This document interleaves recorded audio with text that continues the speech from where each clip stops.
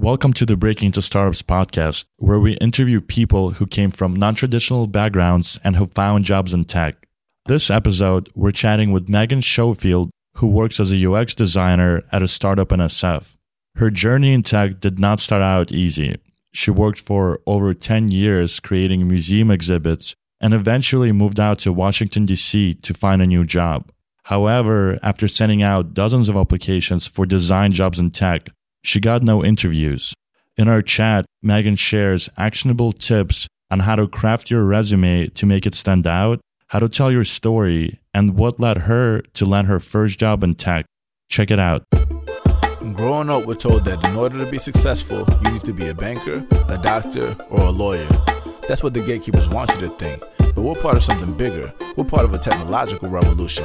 Either you're at the table or on the table, getting eaten. 10X. Yo, this is Ruben Harris. I'm here with the homies Archer and Timur Meister, and this is the Breaking into Startups podcast. Timur, can you please tell the people what we're doing today? Yeah, so today we're actually recording this episode out of Hack Reactor. Hack Reactor is based pretty much in the heart of San Francisco. It's on 6th and Market. And as you go up the staircase, you'll see a lot of students on their laptops studying for exams, doing coding problems. And we just broke into one of the back conference rooms on the 7th floor. And we're about to talk to a very special guest about her journey on breaking into startups. Arthur, can you please introduce our guest? Thanks, Timur. Yeah, today we have an amazing guest, Megan Schofield. She has a super interesting story of starting to work in museum exhibit design. She also designed a bunch of exhibits at zoos, aquariums, science centers around the country. She then worked as project manager for several traditional media companies and then made her way into tech.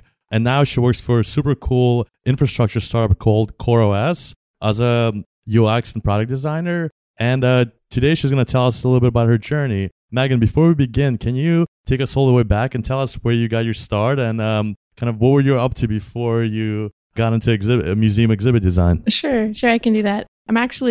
I like to make jokes that I dropped out of art school, which is true. I went to school to be an illustrator for a year. I did that and realized that kind of wasn't the best for my future career moves, although I enjoyed my time drawing and painting for that whole year. And then I switched over to graphic design. So I started illustration. I've always been somebody who's been into art and drawing, but I wanted to make sure, I could get a career going and have a job and whatnot. So yeah, then I switched from art school to a traditional four-year college and have a degree in visual communication design. Got it. So how did you get interested in art and drawing in the first place? Tell us a little bit about your family and kind of like the environment that you grew up in. Oh, that's a really good question. My family, I'm very different than my family. They always tease me because I was always drawing and doodling on my spelling test papers and all of that good stuff. I don't recall the aha moment of when I decided to become artsy. I just think it was always kind of in there. Young and cultured. Yeah, I guess. But I don't know. I think it kind of appealed to me also to be a little bit different than my family. Yeah. Some different perspective. Yeah. So how was your high school experience? So I know you were doodling on your tests and things like that. So did you ever, do any exhibits while you were in high school as well? No, museum design was kind of an accidental thing that I fell into. Gosh, high school, I took every art class that I could. I took summer classes at the art college that was in my hometown.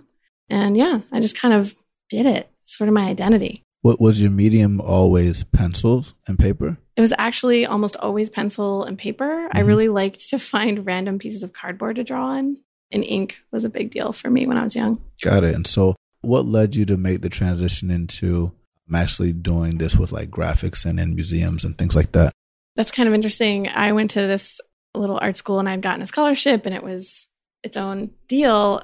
They discontinued the major I had gone for. And I was like, wait, what do you mean? And I'm like, young Megan, right? Like I'm living in a new town for the first time. And they were like, yeah, we don't offer that sort of illustration degree anymore, but we do offer this thing called graphic design. It's totally the same thing. And I was just like super naive and young. I'm like, okay, sure, put that down, whatever. And then when I realized that art college wasn't really for me, I switched. I had to go back home, and I moved back in with my mom. And shout out to mom. Yeah, woo, mom. And I ended up going to the college in my hometown, which is a gigantic school. And I had decided before I left high school, I'm like, I'm not going to go to this college. I can't go to my hometown college. That's just ridiculous. But it turns out they have a fantastic program for graphic design. They only let in 17 people a year. It was this huge deal. And I like somehow got my heart set on it from like not even knowing what it was in art school and switching over. And I remember walking up to see if my number got called for the crazy test. They put a little piece of paper on the wall with all your social security numbers on it, or the last four. And I walked up there like hyperventilating, like, did I get in? And I did get in. Awesome. And it was great. Yeah. And so I guess my transition started out kind of accidental. And then I got really into design. So I'm much more of a logical human being. Like I love art and all of that, but being more logical, that worked really well with the design world. Got it. So how did you make the transition into interactive exhibit design at museums? Because that's not directly related to graphic design, right? Yeah, it is. It is in a lot of ways. So when I was a junior, getting close to finishing my degree, I decided that I wanted to work. I wanted to see what it was like to be in a firm. Like, is this thing that I've been spending the last 4 years of my life on worth it? So I started looking for jobs. My college, the college advisor wasn't really happy with me because they didn't want youngins out there in the world making a bad name for the school. But I started applying for jobs anyway. And she actually ran into an alumni who was like, we need somebody to work this is at the local science center. Like we need a young designer to like just help us out. And she thought of me because I'd been pestering her. So she put me in touch with them. And I went through the whole interview process. I was so nervous. And they offered me the job eventually. And they hired me as just a graphic designer to help out. I remember in my interview being like, listen, I just want to be around this process. I will sweep the floor. I will go get coffee. I will do these things. And I learned many years later, because I worked with those people for many, many years, that impressed them, that I was so like excited. And they liked my work. So that's good too. I mean, it says a lot about your hustle, down to do whatever. Yeah. You're one of 17. It sounds like you've been doing a lot. You're pursuing what you're passionate about. And tell us about how long you did the museum interactive design experience and how that was for you and what some of the things that you learned while you were there. Oh, man. So it was interesting because I started there when I was really young. I worked at that museum design agency for almost 13 years. And then for a couple years later, I continued to work in the field. So overall, it was about 15 years. Wow. Yeah. I started as a really young designer helping with marketing templates. And I wrote a lot of marketing copy back in those days. But they needed help every once in a while, like with a really big deadline. And they'd ask me to put together like models of some exhibitry. I had a really great mentor at one point. He asked me to design a entry arch for a children's zoo in Philadelphia. Well, it's the Philadelphia Zoo, but the children's zoo within it. And I was like, dude, I don't know how to make physical structures. I went to school for flat graphic things, which I love and are amazing. And he was like, no, you're going to have a great perspective on this because you actually don't have the constraints other people do.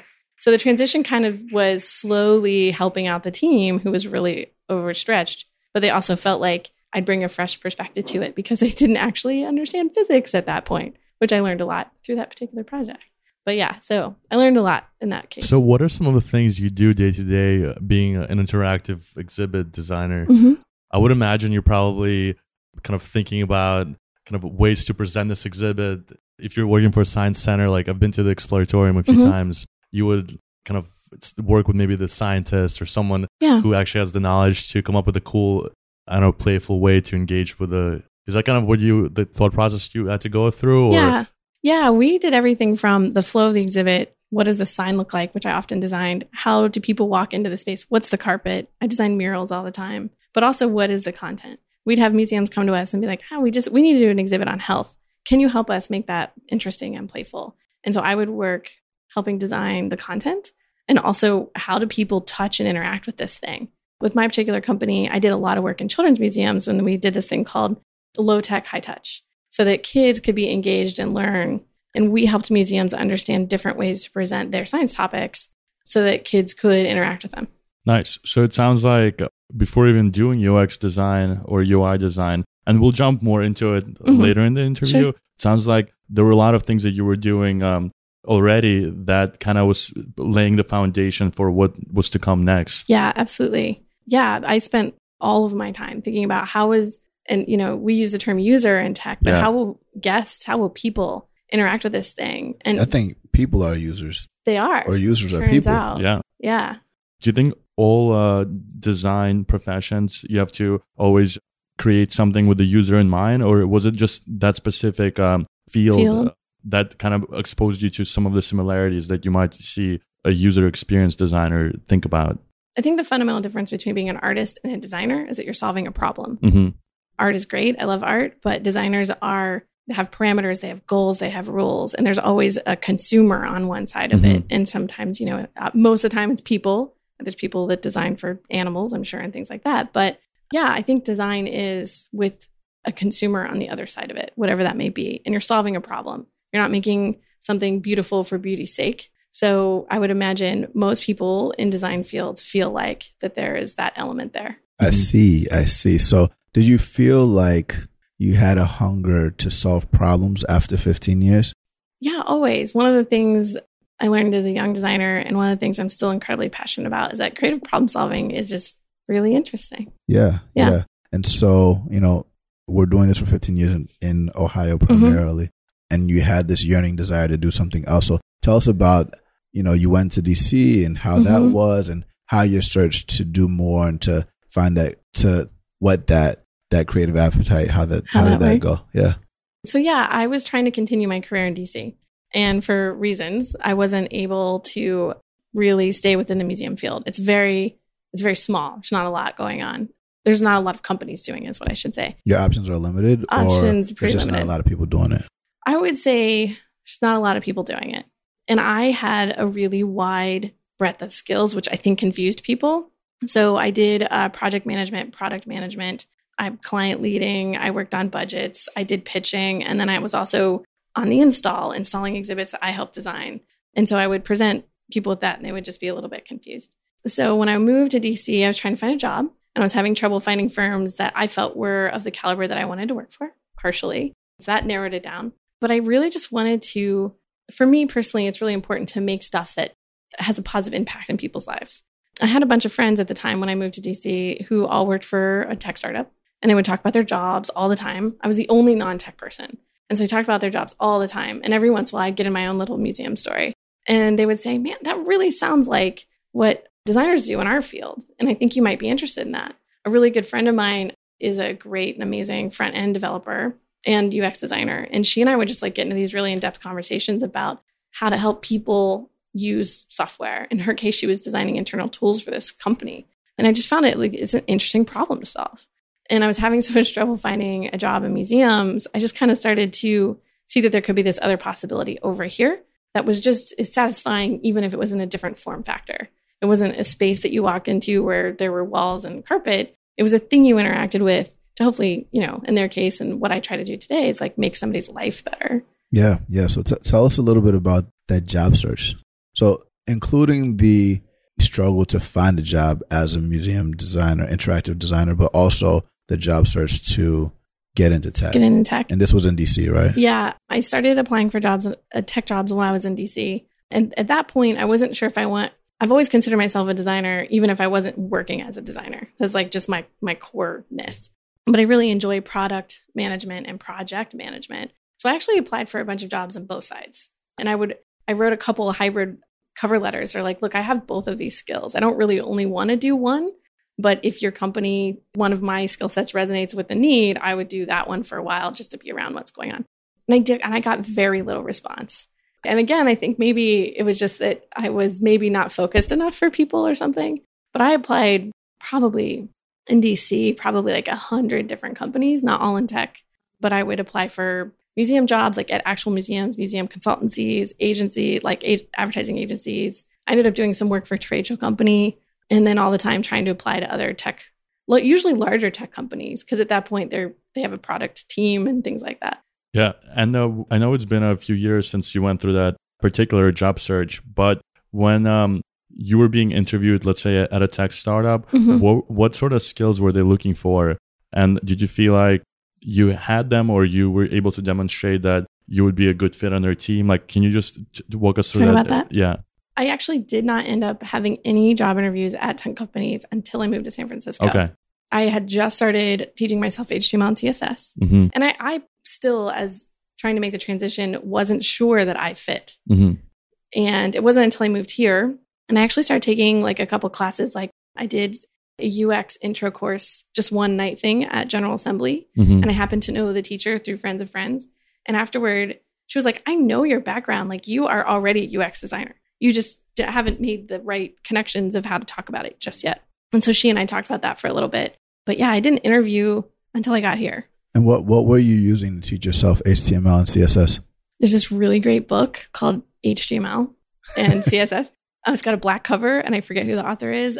I tried like all these online things in Treehouse or whatever. But yeah, sitting down with that book made a huge difference for me. Yeah, it's kind of like pencil and paper, old school, right? Yeah. Was it like a project base where you built something from scratch, or what was the methodology that the book applied? It's really high level. It goes back to like, this is how the internet works. And this is why we do things this way. And it was partially through that book that I realized how I learn well. I learn well through doing things. So I've also was doing my own Hello World in the browser and like trying Sublime Text and Coda. And when Atom came out, it was really exciting and all of that. But yeah, I needed that overview, that big picture. And this book starts really big picture and then drills down, and it's beautifully designed as well. So awesome. So you get to San Francisco, you start kind of looking around, networking, probably General Assembly is like a great course for designers, right? Yeah. And you start making connections. So what was your next move to actually start kind of getting those interviews? So again, I did this thing. I guess I don't give up easy. I just started sending my resume and applying online to any place that seemed interesting or whatever. Again, very little response whatsoever. I did get one random, I shouldn't call it random. I did get an interview, and I think it was just through a website thing or something, like a job board. And they asked me to do a whiteboard creative solving problem, which I'd never done before. We didn't use whiteboards really in my past life, but like I draw, so it wasn't like intimidated by it. But it was a math-based product that they were doing. And they were asking me questions, and we were trying to like figure it out. And like infographics are that big buzzword. And they were like basically asking me to design an infographic in front of them on the whiteboard without any knowledge of their field, which is like really difficult. And it's like, I would spend at least 8 hours researching this before I could even come up with like a wireframe. But they wanted, on the spot, like they wanted me to create a problem solve right in front of them. And I didn't do too bad. They told me I did okay on that portion, but they wanted somebody who was more technical. So they didn't hire me. And I was really crushed because I was like really into it. And they're actually right up the street, I think, where I interviewed. And I was like, oh, it just felt like a good vibe. And they like played board games at lunch. And I was like, I thought it was really cool. Yeah. But they especially didn't like one response out of like many. Like hundreds of, seriously, my resume folder is ridiculous. You're like, I'm this close. It's like 300 resumes. Did you draw anything when you were down or depressed? Do I draw anything like when you got rejected? How did you like deal with that frustration?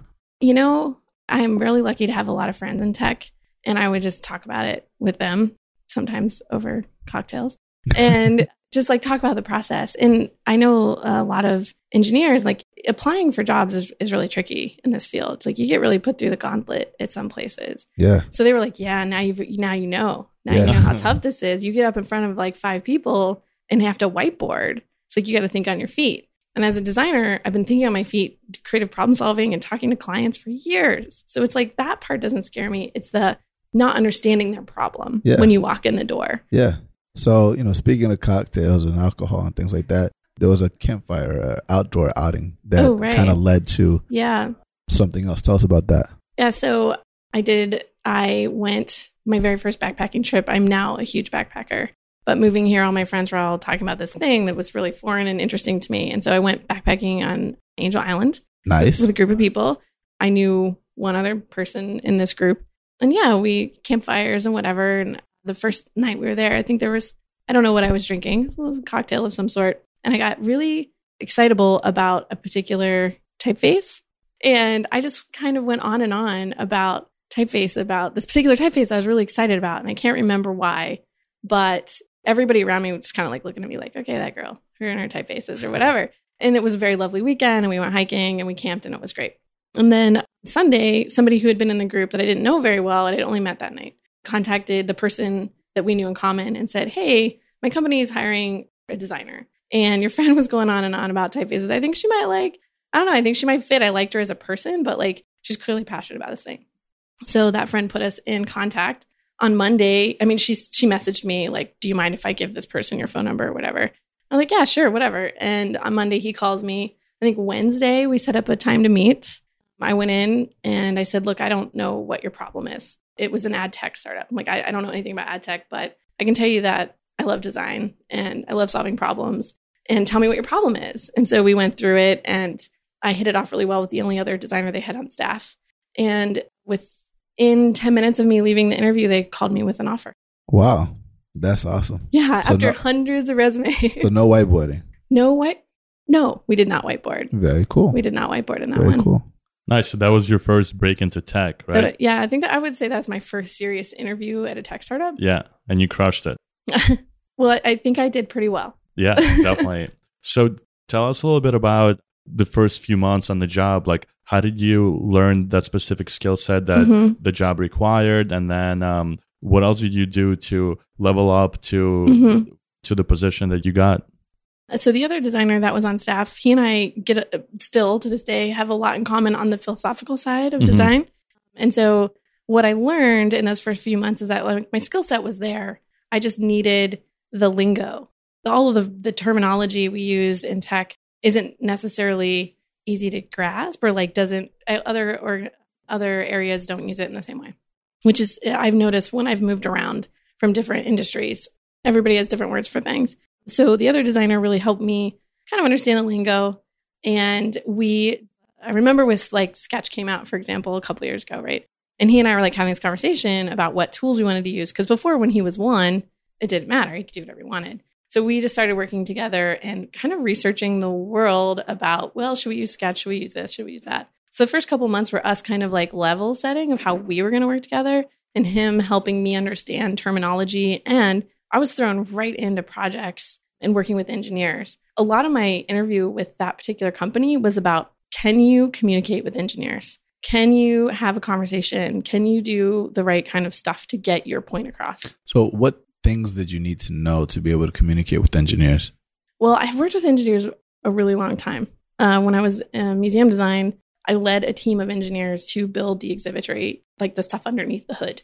So I understood what they were getting at when they were trying to, it is not always easy to communicate these really complex ideas. So I think the answer they were looking for, and the thing that I think is valuable, and hopefully my team agrees, is if you can't communicate it via words and you draw something, wireframes or straight up high fidelity mocks. And then you get into the idea. Back with that first job, I did a lot of prototyping.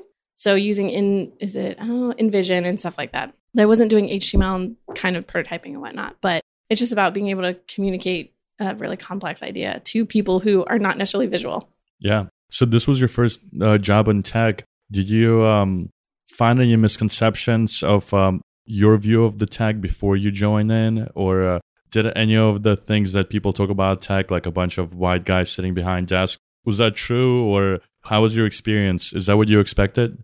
I would say it is what I expected. I was well prepped. I was well prepped. I knew a lot of people in tech, and I knew a lot of women who were in tech. So I was kind of ready for that. And I remember my first day on the job, and I didn't even think to ask this in my interview. I walked in and there were no other women in the office. And I had a panic moment. I've actually worked with all male teams a lot in my career. In museum design, I think I was the first woman they hired. So I'm not used to that.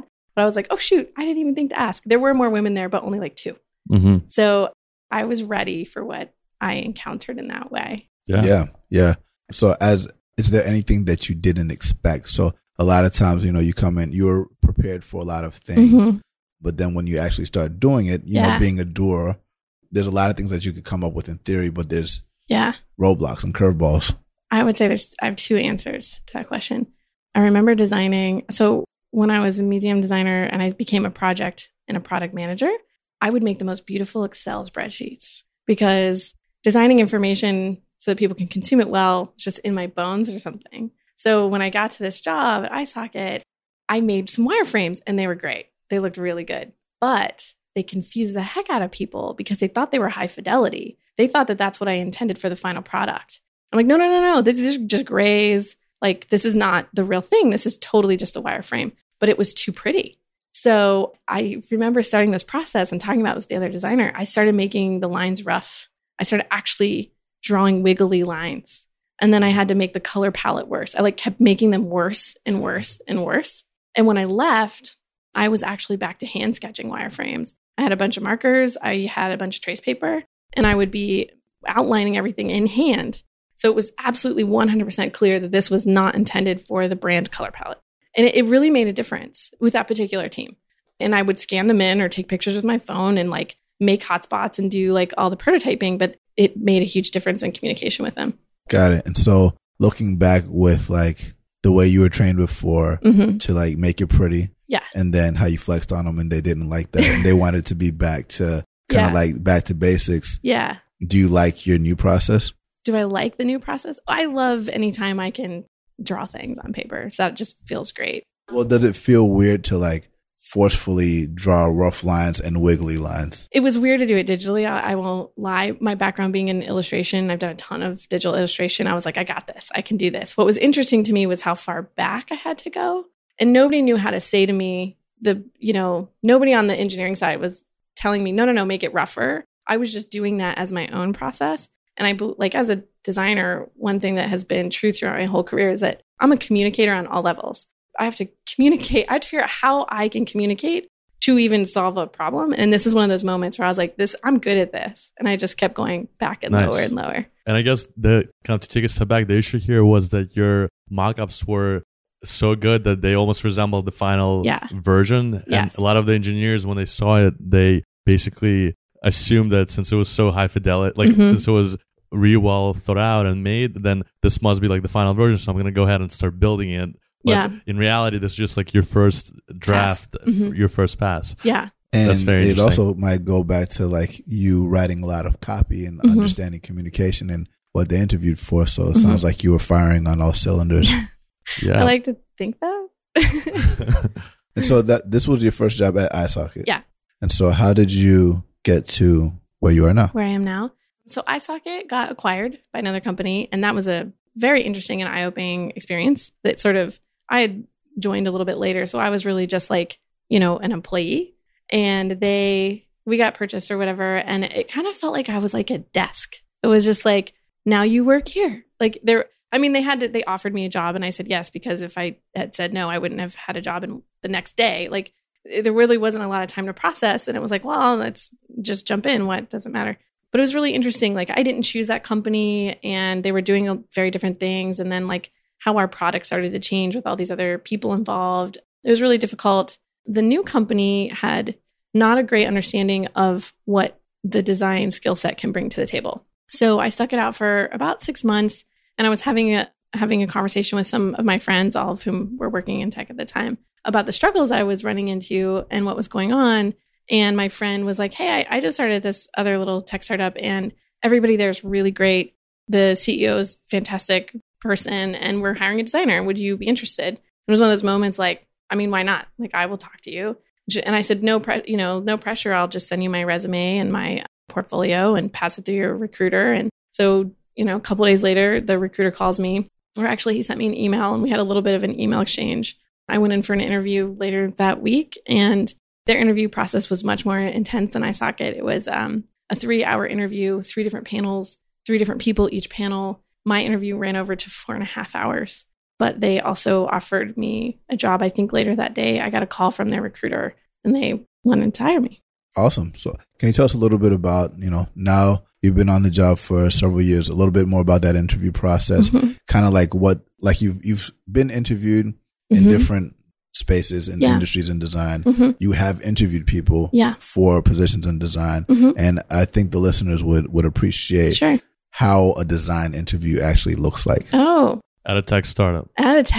Oh, you have to have some work to talk about. This is kind of a controversial point among some of my design friends, but it's one of the few ways as a designer you can see their skills and see where their taste level is. So if I am fresh out of school, I can draw some pictures or maybe graphic design them, figure out a book or something and design them. Yeah. Now I make a portfolio. Yeah. Okay. You need some kind of portfolio. Okay. You need to I have interviewed people without looking at their work and got a sense of who they were, but the work's kind of important. So if you're interviewing for a design in tech or elsewhere, people are probably going to ask for that. Okay. Also, personally, being somebody who comes from a more traditional background, having a well-designed resume, I think speaks volumes. Even if you don't have a ton of work in your portfolio, if you're right out of college or you haven't gone to college and you want to break into this. And when you say well-designed, you don't mean well-formatted. I suppose those are similar. So when I say well formatted, I'm thinking just like black and white, just traditional. Right. You're thinking like very pretty resume. Is that what you're saying? Well, creative. I don't think she wants like colors and stuff. No, it doesn't have to be colors. Yeah, I think. Okay. I think that's important. Clarify. I've seen some design resumes that look like very non-traditional and definitely sticks out from a pile. Right. Something like that, Yeah, right? totally. More visual or... Yeah, definitely more visual. I think just that there's been some thought put into this thing. This is a thing you're communicating who you are on paper. It doesn't have to be rainbow color unless that's really speaking to you. It can be totally black and white with beautiful spacing, and I could pick it out of a pile and know that it was good. So I think that when it comes to being a designer, you're communicating all the time through everything you send. It's the same with other professions. It's just that we're visual. So, yeah, like if you were in sales and you can write an email, that would be a huge like red flag. Yeah, so yeah. with resumes and designers, I guess, just make sure your resume looks good. And yeah. And I've spent a lot of time helping my non-design friends design their resumes to pretty good success. They often get calls back when I help them out. I'm just saying. But I think what's absolute most important thing for designers when they're in the interview process or on the other side of the interview table is to be able to talk about why you chose what you did. So, or why you think something's good. On the phone screen for CoreOS, the recruiter asked me, well, what's a product out there, a software product that you've used or that you like? And it took me by surprise, which it shouldn't have. I mean, we talk about that all the time. I'm sure everybody in our field kind of talks about that. But I had just signed up for this new service called Digit. And I got super excited telling him about it because it was one of the most beautiful sign-in processes I've ever seen. And to this day, it's one of the most beautiful things I've ever seen. And he pulls it up while we're on the phone. And I'm telling him why I think it's good. The branding is beautiful. It speaks just like in the most minimal but perfect way. So all of that is to say, as a designer, it's important to think deeply and not just be able to say it's a button. Is it a radio button? Is it a checkbox? And why? Yeah. Got it. So you have the portfolio, you have the beautifully designed resume. We have some qualitative stuff with like how we talk about it. Yeah. What are some of the technical hard questions that you guys ask about? So during the interview? Being technical or not has been probably one of my biggest worries, how technical I am or not. My particular company currently, CoreOS, is very technical. My friends that have been working in tech for a long time are like blown away when I'm talking about PXE booting or servers or distributed computing because it's not your typical stuff. It's not like a web app or whatever, which are also very complicated. It's just very different. And I've lost my train of thought. So essentially, what are some of the hard questions that you're asking? So when I went to my interview at CoreOS, and the same thing happened when I went in to iSocket, was, look, I don't know anything about this world, but tell me a little bit about your problem. And then when I heard enough, and I tried to do as much research as I can before I go in, it's important for anybody in any interview process. But in particular with CoreOS, is so technical, it was just like well above my head. But I asked them a bunch of questions and I said, I can promise you that I will work really, really hard to figure out how to solve this problem. And I want to learn it top down, bottom up, inside out. And that's how I'm going to be a good designer for you. I think that resonated. It wasn't just that, I've heard engineers for a long time say that they like to find a company where they can solve a hard problem or a problem they find interesting.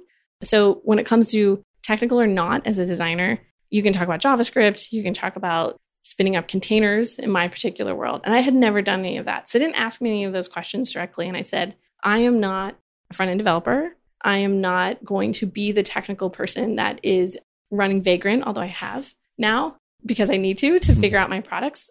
But they knew that that's not where I was coming from. I was coming from a creative problem solving. I'm going to, tackle these problems in a different way. So we didn't talk technical stuff at first. Yeah. Got it. And I think something that it sounds like you did right was to ask them a question first, like not just pretend like you can make something up on the spot, but you wanted to identify like what is their pain point. Yeah. And it also shows that you're curious. You want to find out what problems they're solving. And that actually relates to a lot of jobs, not just design, like even with engineers. If we're interviewing someone for a job and they start asking us about a technology, why do we choose that technology over another technology? It just demonstrates that that person is interested, they're curious, they actually want to build something. Yeah. So I guess to all of you guys out there who are listening, definitely show that enthusiasm because it goes a long way. And I think being curious, when I'm interviewing a designer, when I want somebody on my team, I want to be able to have the most random conversations with them about stuff they're curious about, not just about the job that we're doing every day. I particularly really love sci-fi. We just hired a new designer. We talk about comics and sci-fi and type and the type of pens we like to doodle with. And it keeps us creative together, if that makes sense. Yeah. So being curious and caring about whatever problems that you have to work on day to day is really important. But it's like thinking deeply too. Yeah. That's what I look for. Awesome. So it actually builds on what you just said. What are those things that you look for in a candidate besides just their design knowledge? So I guess if you can contrast things that are good and things that are just red flags that will turn you off from a candidate. Yeah. Well, the reason I got the interview in the first place at CoreOS is they had actually interviewed, I don't know, I think they said 20 or so designers, and nobody had a point of view on philosophy. Nobody had a point of view on why it's important to be a designer. They just did it. And when they would be asking candidates like, well, why did you make this blue instead of green? They're like, well, the project manager told me to. That's a big red flag.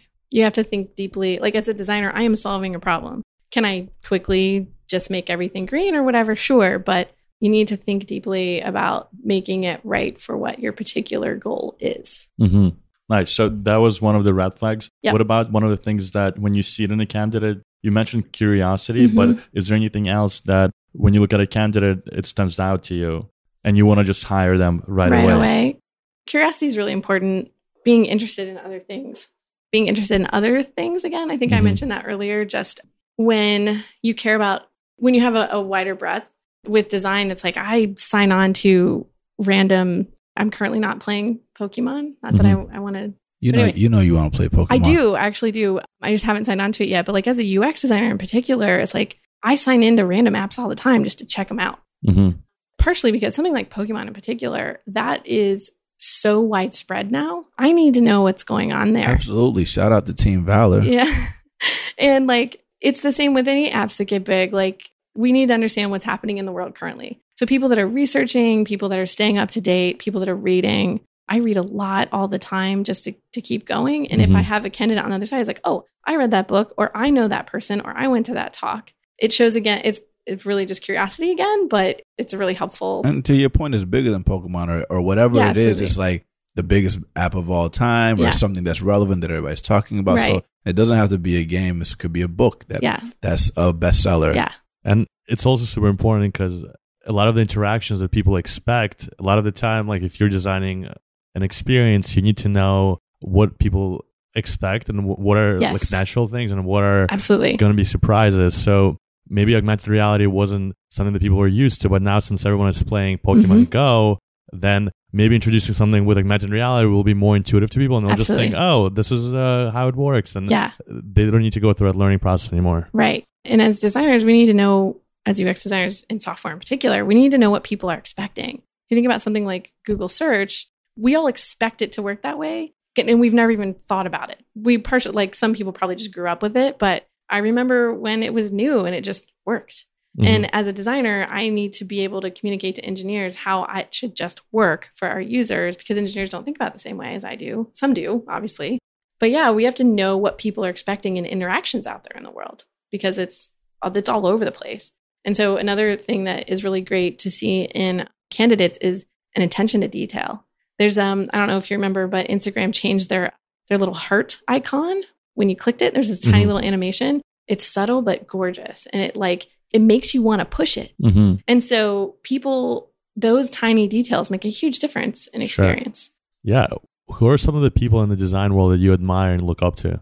Who are some of the people in the design world? So when I first got to CoreOS, I was a little bit floored to find out one of our funding partners, one of the design, I believe he's the design fellow, is John Maeda. I've been a big fan of his for a really long time. I've been following his work doing museum design. I really loved digital art experiences and putting people in an immersive place.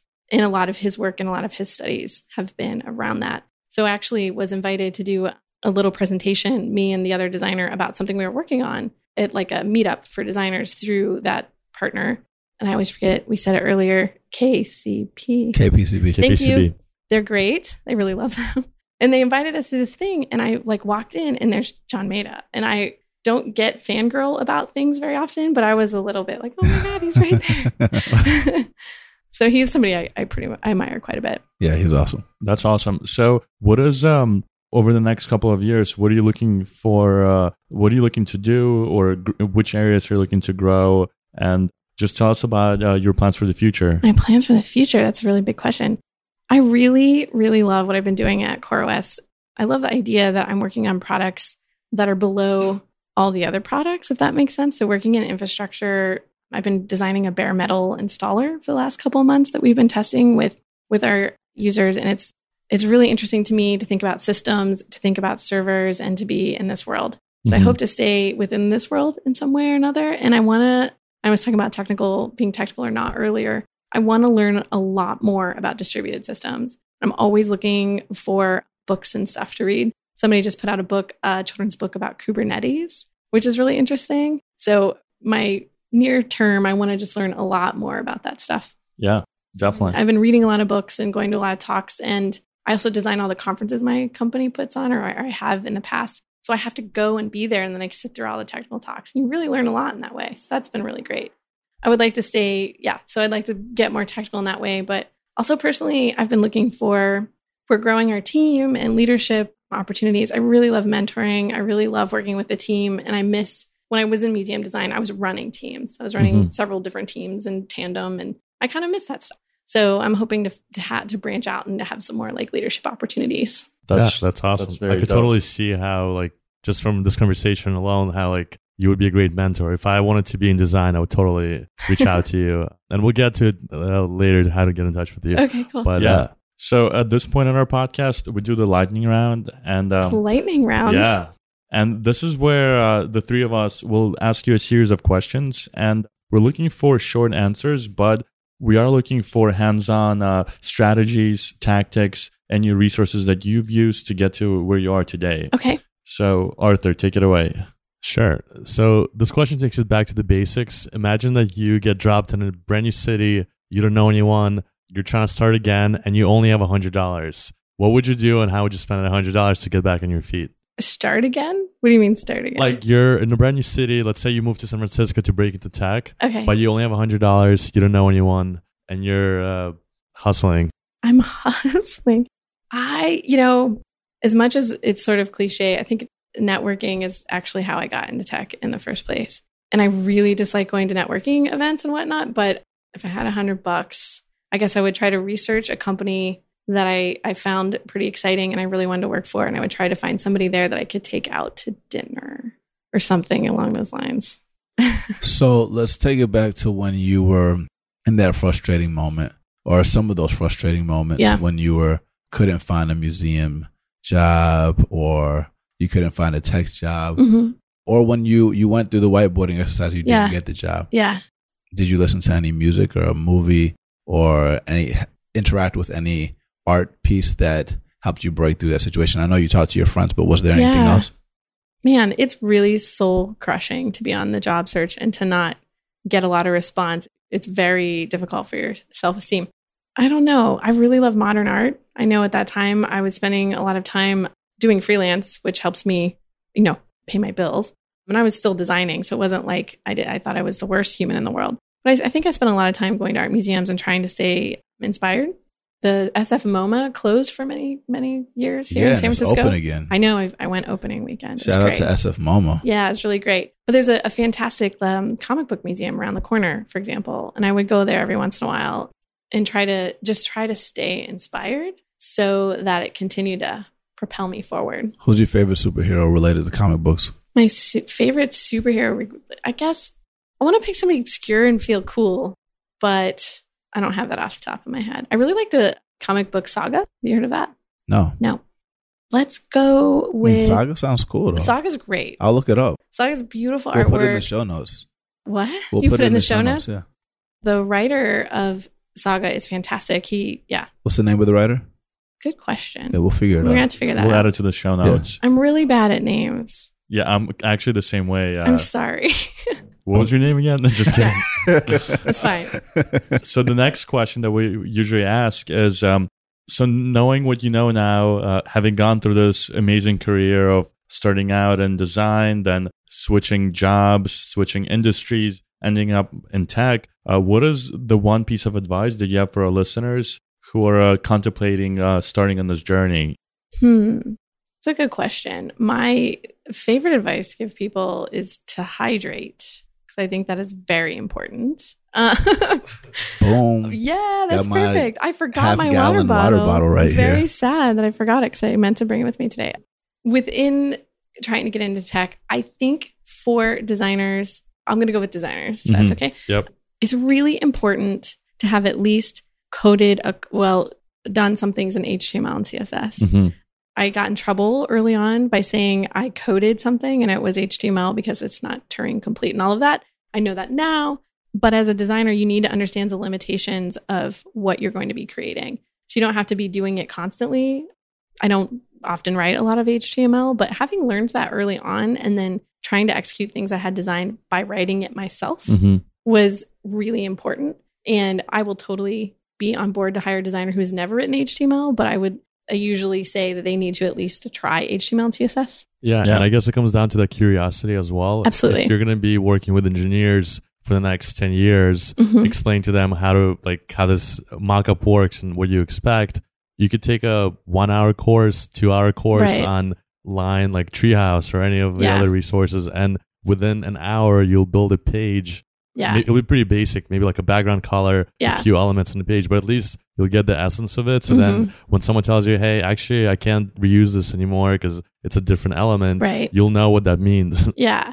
And I think so I did Treehouse and a bunch of those things. I tried every possible method of learning to code and all of that stuff because, I struggled at first to find a little traction in that book, made a real big difference for me. But I also read a lot about when HTML5 came out, I read a book about some of the history behind, how do you even continue to change that stuff? So it's not just sitting down and coding it, it's kind of understanding your medium. So when I was designing exhibits, as I had to understand wood and buttons and also digital screens, I know a crap load about random hardware and stuff because I had to understand it to design well. And then when you're in tech, your tools are software and talking to computers and screens and breakpoints and all of that. So I think great designers can come into the field and not know that stuff immediately, but you kind of got to learn it as you're going, or you're not going to be able to design really, really great things. Yeah.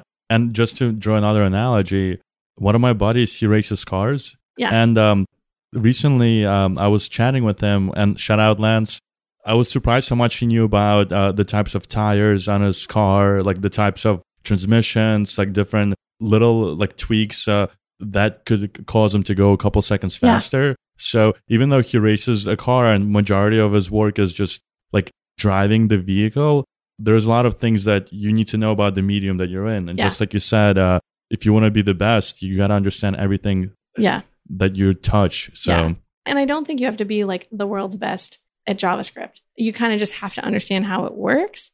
I think the most important thing of being a really great designer is just understanding the pieces and parts that come together, having a sense of why HTML works the way that it does, why CSS works the way that it does, but then also that attention to detail. I think the best designers really look for experiences that they find delightful, take that sort of inspiration and imbue it into their work. Totally. Awesome. Well, thanks for coming on our podcast. What is the best way for our listeners to get in touch with you? Are you on social media or email or any other ones? That's a good question. I am on a lot of the social media things. I am on Twitter. Is that a good way? Yeah, that's awesome. What's your Twitter handle? Little Mega Red. I like that. Awesome. That's We'll include it in the show notes. You have to, What about Instagram? I think I'm the same thing on Instagram. It might just be my name. Instagram is one of my favorites, though. Yeah, I mean, as a designer, do you do photography as well? I do a little photography. Okay. Yeah, I did. I took a lot of classes in photography in college. What about Insta Snaps? That's new today. Yeah. So Insta Snaps came out yesterday. Okay, I'm sorry, yesterday. I got my email today. I must be way down on the list. I have not used it yet, although we were messing around with it at lunch today. Got it. So I personally haven't used it yet. I put my first Insta Snap up today. I saw. Yeah, we were at the gym. Yeah. Yo, eat clean, train dirty. Yeah. But people can also email me if they want to get in touch or whatever. And awesome. What's your email address? It's megan.schofield@coreos.com. Awesome. We'll include that in the show notes. We're really excited to see future designs. Yeah. You're going to be a legendary designer in the future. Well, and you're a legendary designer now. So, yeah. I try to do good work. I think that's the important part. Thanks for spending time with us. Yeah, thanks for having me. This has been great. Have a great night. Thank you. Thanks for checking us out. We appreciate you for listening and always love your feedback on how we can do better. If you enjoyed this, let us know what you thought in the reviews by going to iTunes, searching for Breaking Into Startups, subscribing to our podcast, and leaving a review. Also, if you know someone who came from a non-traditional background and is looking to break into tech, encourage them to sign up to our newsletter or tell them to join the Breaking Into Startups community on Facebook. Remember, if they don't let you in through the front door, go through the back door, around it, under it, or through it. Let's break in.